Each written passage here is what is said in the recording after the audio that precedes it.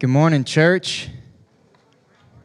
If you don't know me and it's your first time here, thank you guys. Good morning. If you don't know me, if your first time here, my name is Brock, and I'm the lead pastor here at Agape, and we're so intimidated this morning, and just be with us and be together as a family. I feel like starting a lot because you feel this overwhelming need to maybe jump in and serve and carry a bunch of weight, but there's equal value, especially as a new church, to you just being here.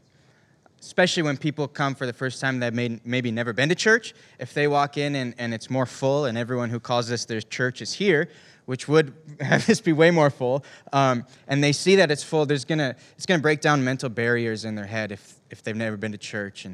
But if they walk in and it's barren because we don't value attending, then it might just reinforce the fact that church is dead and Jesus has nothing for them. And so what if simply showing up to church and being a part of something bigger than yourself would change someone's life? Also, for new people that come and seeing a room that's more full, it adds value to that too. It adds energy, and we can go further faster by just having us all simply show up and just be here together. So never underestimate the value of just showing up to church. And if you like what we're doing and you like what's going on and the direction that we're heading in, and you'd love to see this place full someday of people that hear the message of Jesus for the first time and receive hope and receive a relationship with Him, because that's what we want to do.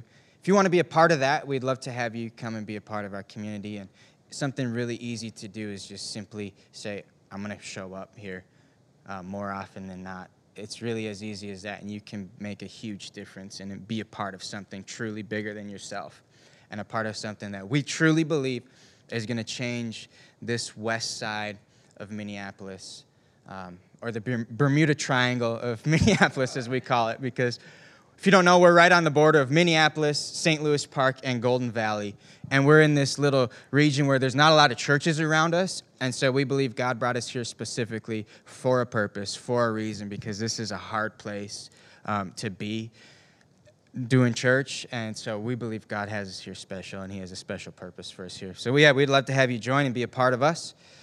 We are on part 4 of our sermon series called Bible Stories. Bible Stories, and this is a series where we're just walking through different parables that Jesus taught. And if you don't know, a parable is a way of teaching where a teacher would tell a fictional story, and in the fictional story it was lots of deep existential meaning. And so Jesus taught in parables a lot. He would tell stories that had deep meaning for us as followers of Him and believers, and about the kingdom. And so there's a lot that we can learn and apply to 2019, to where we are at and who we are right now, because Jesus is constantly teaching. He's so powerful that His words and His life transcends time, and it goes beyond His own existence. That's why we all say that Jesus is the greatest leader of all time. So we're just going to take the next several weeks and look through some parables and see what He can teach us from those. And so today we're looking at Luke chapter 18, verses 1 through 8. If you have your Bibles, that's Luke chapter 18, verses 1 through 8. Let's read that together. If you don't have your Bibles this morning, it's going to be up on the screen. It says this: Then Jesus told His disciples a parable to show them that they should always pray and not give up. I'm going to say that one more time. Always pray and not give up. He said, in a certain town there was a judge who neither feared God nor cared about what people thought. And there was a widow in that town who kept coming to him with a plea: grant me justice against my adversary. For some time he refused. We're going to stop there. We don't find a lot about her adversary in this. I just want to point that out. The problem and the issue that in her life is barely even touched on. It's just half a sentence. What if we overemphasize the problems and the issues in our life when God wants them just to be half a sentence, and we take half a sentence and turn it into a season? What if we take a half a sentence in our life and it takes years for us to get through what was only meant to be a half a sentence? Because I believe God is greater than your greatest problem. And He can lead us through. And when we're walking with Him and following Him, then what might take a season in our flesh and might take years for us to carry ourselves through, when I'm walking with God, it's only half a sentence. It's only a blip on the radar. It's only a trip, and I get right back up, and I'm walking with God. That's right. We're going somewhere. Amen. Grant me justice against my adversary. For some time, he refused. But finally, he said to himself, even though I don't fear God or care about what people think, yet because this widow keeps bothering me, I will see that she gets justice, so that she won't eventually come and attack me. Now I read this and I'm wondering, what did this widow look like? Was she packing? Like what? I don't know. I don't know if she had a big stick on her back or if she was a gardener or a farmer and she brought something sharp, if you know what I'm talking about. But he was scared. And the Lord said, listen to what the unjust judge says. And will God not bring about justice for His chosen ones who cry out to Him day and night? Will He keep putting them off? I tell you, He will see that they get justice and quickly. However, when the Son of Man comes, will He find faith on the earth? Will He find faith on the earth? Let's pray. God, we just lean in this morning. We ask that wherever our walk is, if we come in here and we don't believe in You, or maybe we're new to relation with You, or we've been following You for years, Lord, I pray that You do something new in our hearts this morning.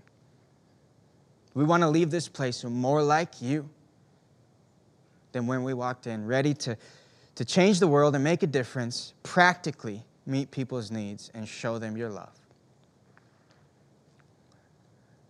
Lord, I pray for the weight and the burdens that some of us in here that have been carrying. I just sense that this morning. Some of us have been carrying hurt. Some of us have been carrying confusion, pain. Lord, we just pray that away and we speak against that in Your name. We speak peace and wholeness, healing in Your name. Amen.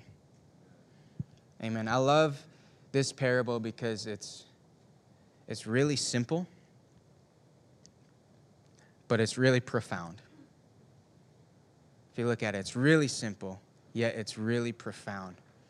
It says it all in verse 1 of chapter 18. It says, Jesus told His disciples to show them that they should always pray and not give up. It's really profound, but it's not that hard of a concept to grasp a hold of. I love this parable because for me it speaks to hope. And I don't know about you, but I feel like as I follow Jesus, a lot of times we know if you're a follower of Jesus, you know that you have hope if you have Jesus and you belong to Him. Yet it's this strange paradox that I know what hope is, and I know that I have full access to hope, yet my life sometimes feels so hopeless. Or my situation feels so hopeless. And so we end up not releasing all the hope that we have been given from God. And instead of releasing that hope and living in hope and walking with hope, we suppress the hope because we let a circumstance overshadow our hope. And so I don't know what that is for you individually this morning. I think that there's something that we all have that we're holding on to. And listen, it's not keeping us from hope, because if you belong to Jesus, you have all the hope that you need. But what it's doing is it's blocking your hope from getting out. So I don't know what it is for you specifically this morning. It might be anxiety. It might be insecurity. Maybe you don't feel good about yourself. Maybe it's a mistake or a regret from the past that you keep on holding on to, a burden that you're carrying into this season. Maybe it's a job, something practical. I don't know what it is this morning for you, but I just want you to think of what is blocking my hope. What's blocking my hope? Maybe you have severe anxiety about something, you're anxious, depression, stress, the unknown. What's blocking my hope? Because I think this morning we're going to look at this and unpack this a little bit, and I think it's going to help someone this morning who feels like your hope is being blocked. And it's so simple and it's so easy to grasp. And so I just have 2 points this morning, and you know what they are already, I think. The first one is this: always pray. Always pray. That's the first thing Jesus is telling us in this parable. He literally says it in the first sentence. He told them a parable so that they would always pray. Now, it's very obvious, but it doesn't say sometimes pray. It doesn't say pray when you feel like it. It doesn't say pray and give God thanks when things are going good. It says always pray. Always.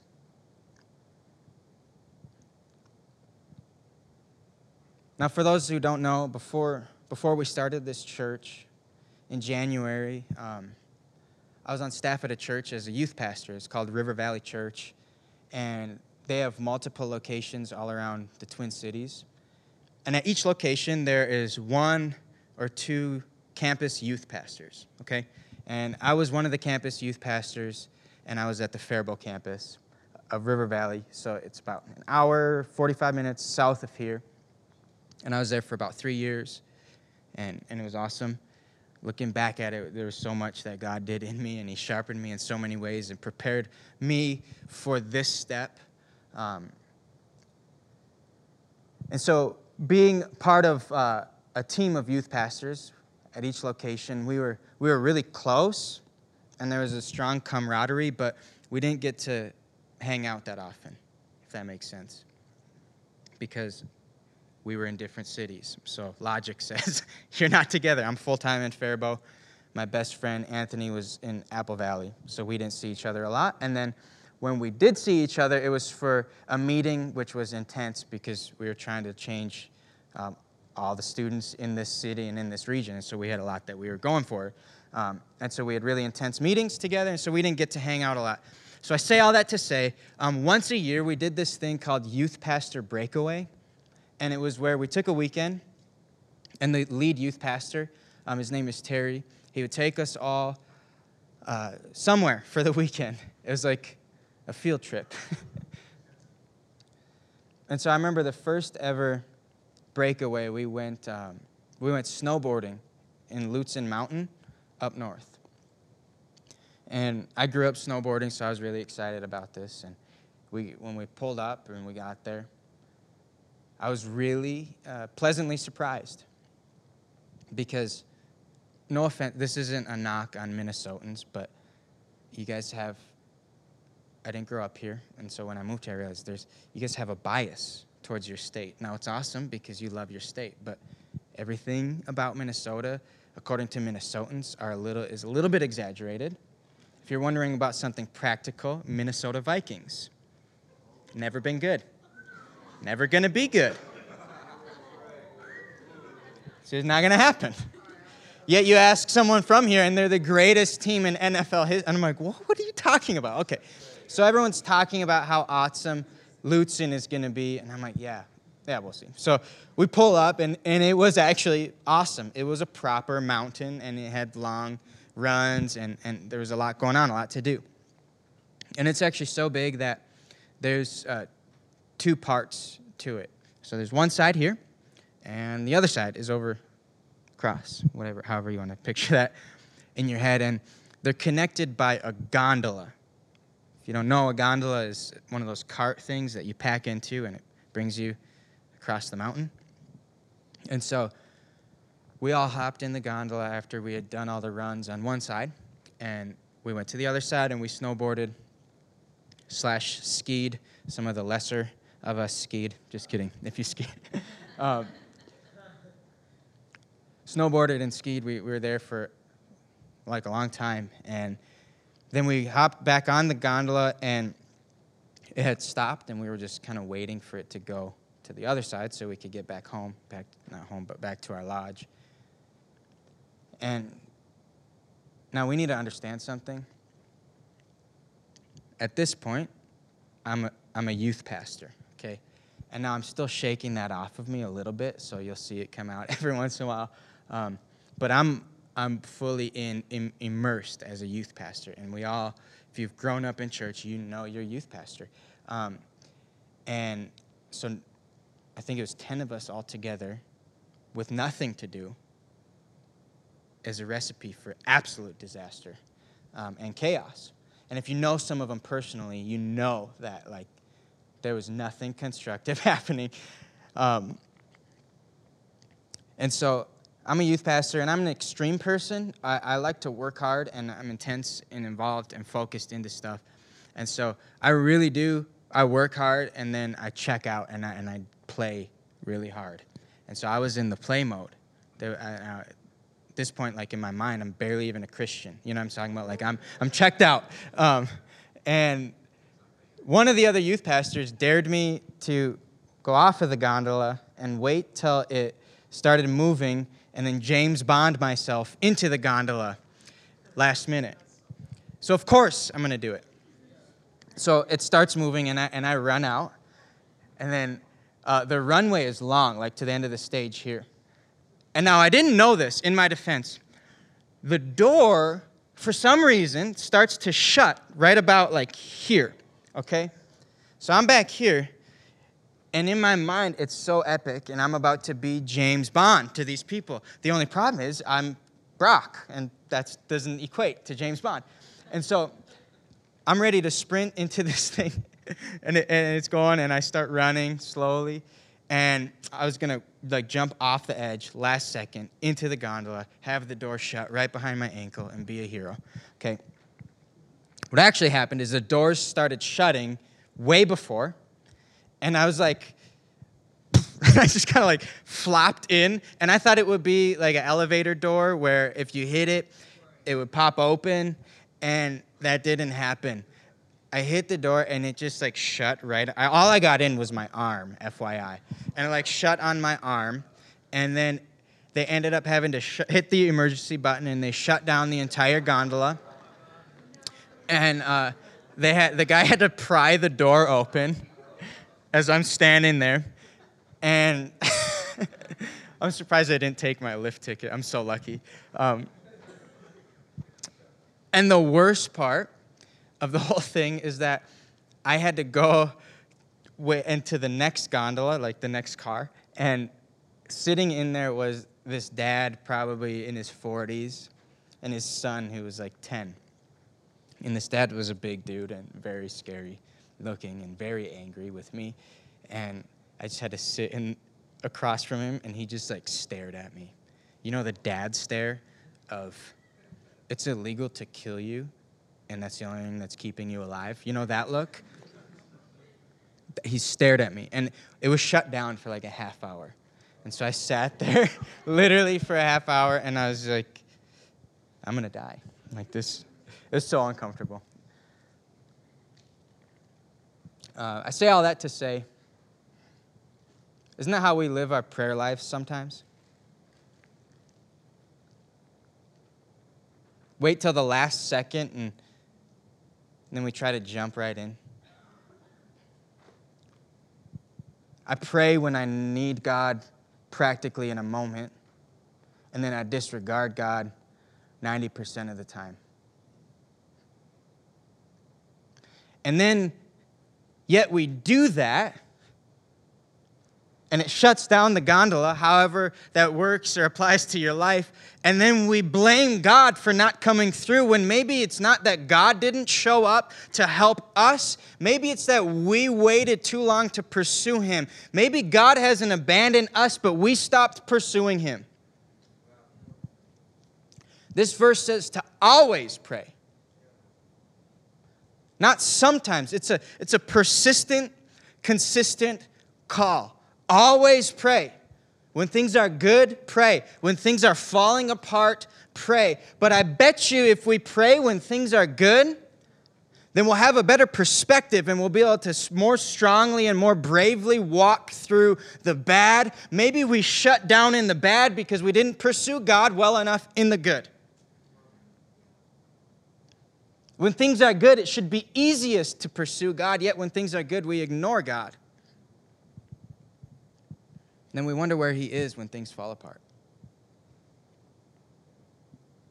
And so maybe it's not our lack of, or God's lack of coming through for us, but it's our lack of consistently pursuing him that throws off our relationship with him. I feel like we know and we understand as followers of Jesus that we do need to be persistent in our pursuit of him. And yet we don't always do that. And so I was thinking, like, why? I know that I need to be persistently pursuing Jesus because I need Jesus just to survive, just to live my life. But why do I not always pursue him, and why do I wait till things are bad and throw up last-ditch effort prayers? And I think, and I would propose to us this morning that I think we get stuck in this cycle of the thrill of repentance. I think we get stuck in this cycle of the thrill of repentance. And what I mean by that is, doesn't it feel so good when we repent? I'm coming back to God. I was drifting away and now I'm back. I'm back in his arms. I'm back in good relation with him. I'm free of whatever I was just going through, and you feel this weight lifted off your shoulders, and you feel this freedom, and you feel this breakthrough start to happen. But then instead of staying there, then things get good, and then we start to drift. And then I think what we end up doing is we end up self-sabotaging so that we can have that thrilling feeling of repenting again. So that we can have the feeling of intimacy with God that we're longing for and that we're missing out on. And I just got to get back to that. And then we look back at how we got to that. And the way that we got to that feeling was in repentance. So I let myself wander. I let myself sin. And I essentially walk myself into sin so that I can have that thrill of repentance.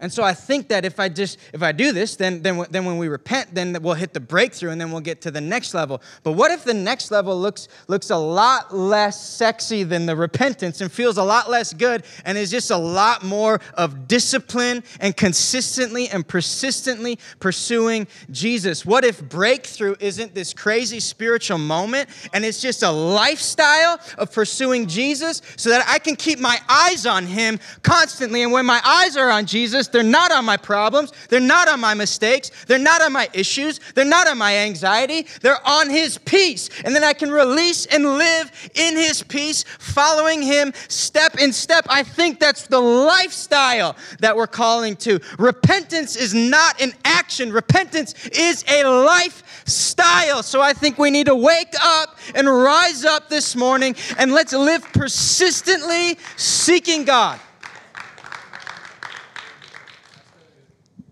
Prayer is a lifestyle. Let's not get caught in this thrill of repentance. Let's persistently seek Jesus, because then when we fall, we can't help but get right back up and continue to pursue him. I think that is breakthrough. Learning how to always pray. Persistent. God's trying to teach us persistence this morning. Point number 2 is this. Never give up. Point number 1, always pray. Point number 2, never give up. I know that one came from left field, didn't it? A lot of times the stuff that Jesus is trying to teach us is so simple, yet we overcomplicate it. And instead of just working with the simplicity that he's given us, never give up. Or in the words of the sage theologian Justin Bieber, never say never.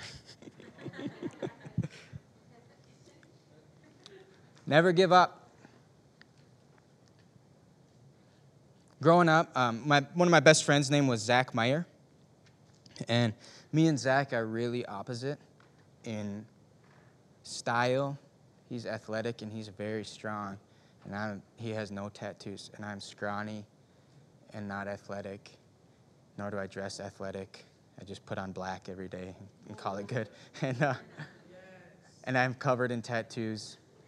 And we don't have the same hobbies or anything. It's hilarious, but we have this soul connection. We're best friends. And so we hung out all the time in high school.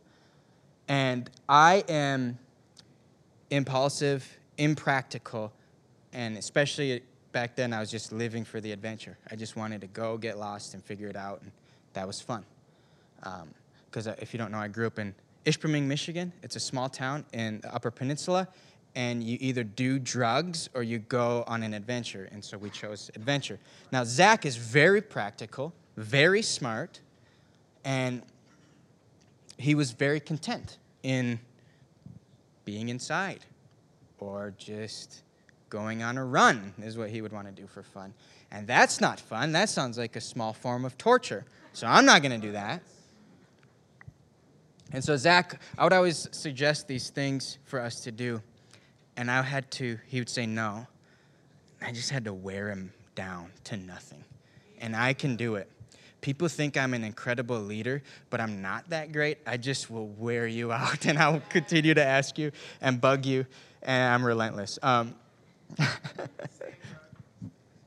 So there was this one time that it was midnight, and so it's pitch black, obviously. It's the middle of summer, and there was this waterfall that we'd always go and jump off of. It was probably about as high as the ceiling down. It was awesome. And so in order to get there, though, you had to drive about an hour from my house, long, and then you had to hike for about 20 to 30 minutes. And I wanted to go jump in at night because I thought, how cool will this be if you jump in and you can't see the bottom and you're just like free falling and then you hit water? This is going to be awesome. I guess I was insane. I don't know, but I really wanted to do this. And Zach was very much against it because A, it was already midnight. It was an hour to get there. B, to hike through the forest. If you've ever been to Upper Michigan, it is not residential. It's forest, not woods. Forest, wolves, bears, forest, okay? Think Canada. And so he's like, Brock, this is so stupid. We're not going to do this. Yes, we are. And I wore him out. And here was the linchpin was, Zach, it's my birthday. Because it was. And then he was like, okay. So me, Zach, and our friend Connor Olds went out to this waterfall, and we had to walk there in the dark with a really crappy flashlight. It was actually terrifying. I didn't let Zach know that I was scared, but if we're being real, we're all scared of the dark in the middle of the woods unless you're way, way, way beyond me. But I was terrified.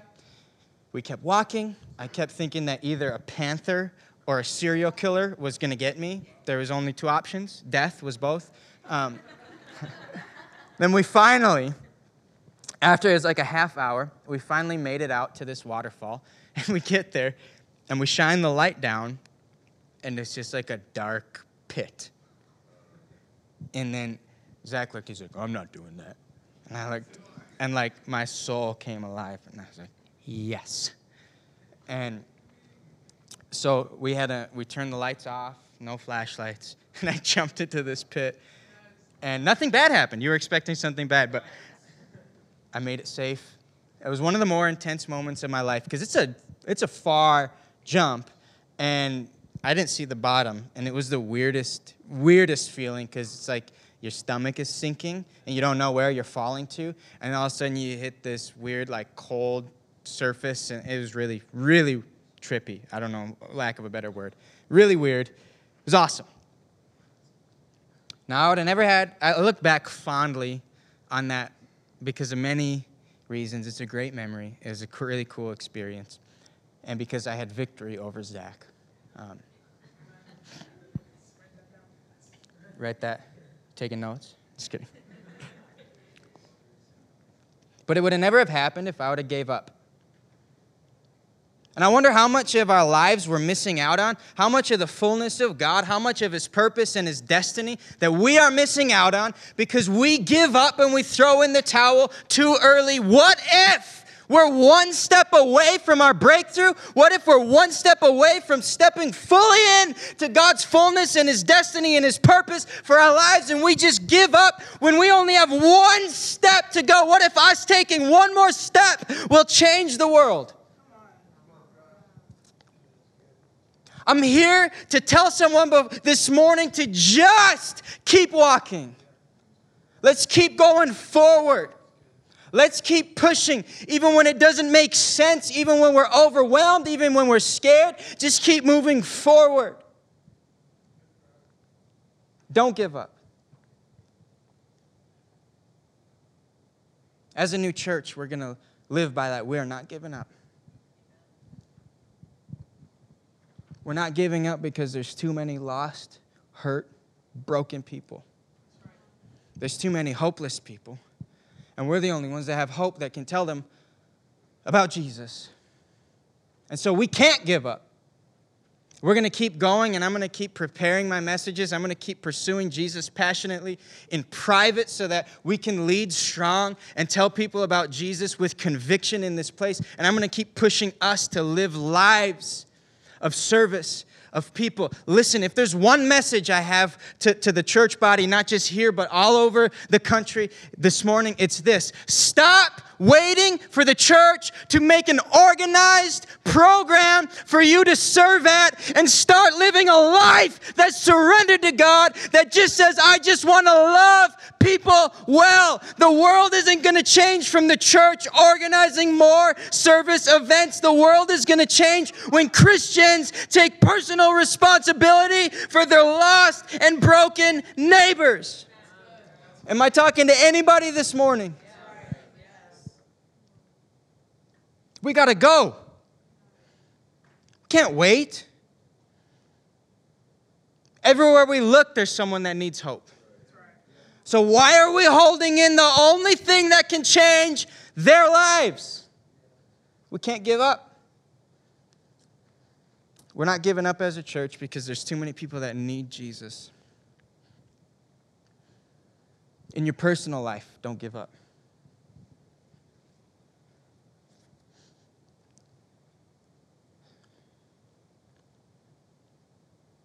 Don't give up.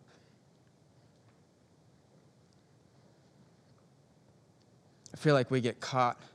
I talk about this every once in a while. I feel like we get caught in this pursuit of purpose or destiny. And so we start chasing this destiny or this calling or this thing. God has this something for me to do. But what if at its essence, your destiny is just to follow Jesus? What if your destiny is just to not give up? And then wherever you're led to, following Jesus well and loving people well, that's fulfilling your calling. That's fulfilling your purpose. That will change the world. We don't need more pastors preaching on a stage. We need more Christians passionately pursuing Jesus and loving people off stage. I don't want to fill this church with people who we can just come and gather and talk about Jesus for 25 to, if it's me, 55 minutes on a Sunday that aren't going to do anything with it. That's not going to change the world. Crowds don't change the world. Personal relationship with people, loving people, that changes the world. Don't give up. Band, you can come up.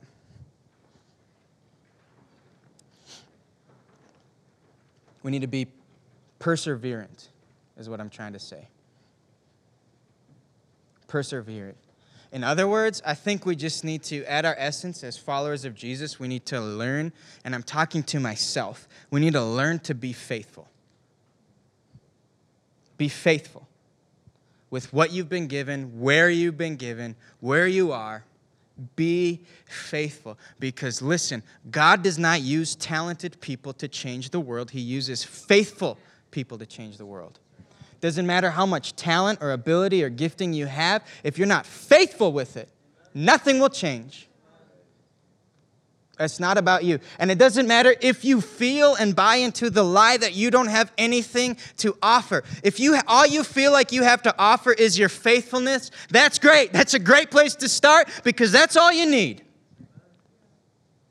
Don't ever disqualify yourself because you feel less gifted, because faithfulness is so much greater than gift and ability. I would trade all my talent for a more faithful heart. Doesn't matter how good I am at preaching if I'm not faithful. Let's be faithful. Let's raise up a generation of faithful, consistent Jesus followers. Let's be passionately and persistently pursuing Jesus by ourselves.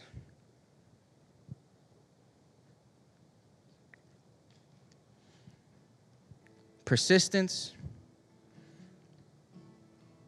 plus perseverance equals process. That's my message this morning. Is persistence plus perseverance equals process. Now, when I was writing this, I originally wrote persistence plus perseverance equals breakthrough. And that would have been really easy to preach, and we had everyone going. But then I thought about it, and not only is that not a P, but more importantly, it's not true.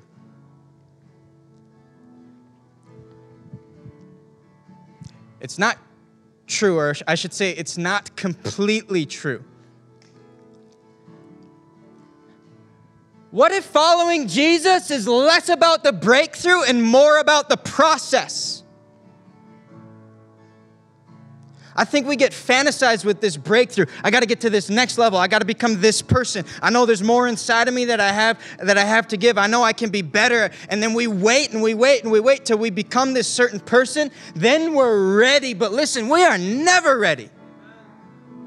There's not enough hoops for us to jump through. And then we fantasize about our breakthrough, and we get stuck on this breakthrough, and then that gives us a false misconception on who Jesus is. I grew up and have spent most of my adult life thinking that Jesus is waiting for me on the other side of my breakthrough. But if you believe that this morning, I came to tell someone, Jesus is not waiting. He is with you right now. Jesus is not the God of your breakthrough. He is the God of your process. He's not on the other side of the lake. He's with you in the boat. We don't have to wait. He's with us. So let's stop striving. And let's just accept the gift that He's given us. He's with you. He's not waiting. He's with us. Emmanuel means God with us. Not God is waiting for us. He's with us. Jesus is the perfect example of this because he literally is God who stepped into human history. He didn't wait for us to become better. He became us. You don't believe it? That's who he is.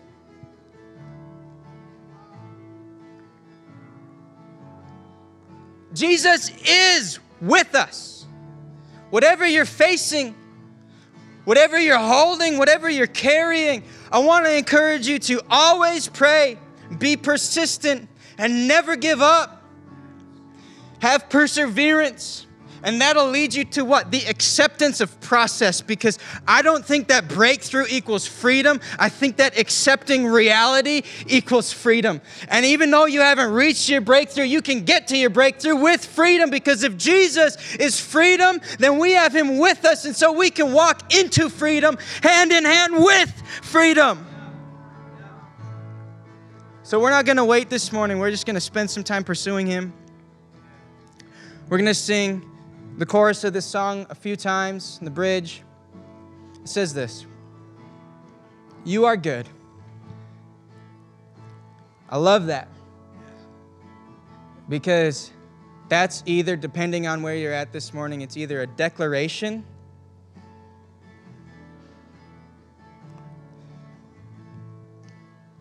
or it's a reflection.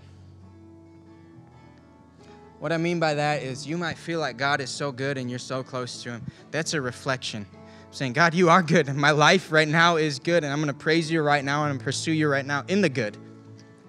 Or it's a declaration because maybe your life looks like a mess and things are falling apart. And so you can declare that even though it doesn't look like it, even though I'm not seeing it, God, I decide to speak over my situation that you are good. My circumstance may not be good, but God, you are good. And so I give you my struggle. I give you my circumstance because you are good.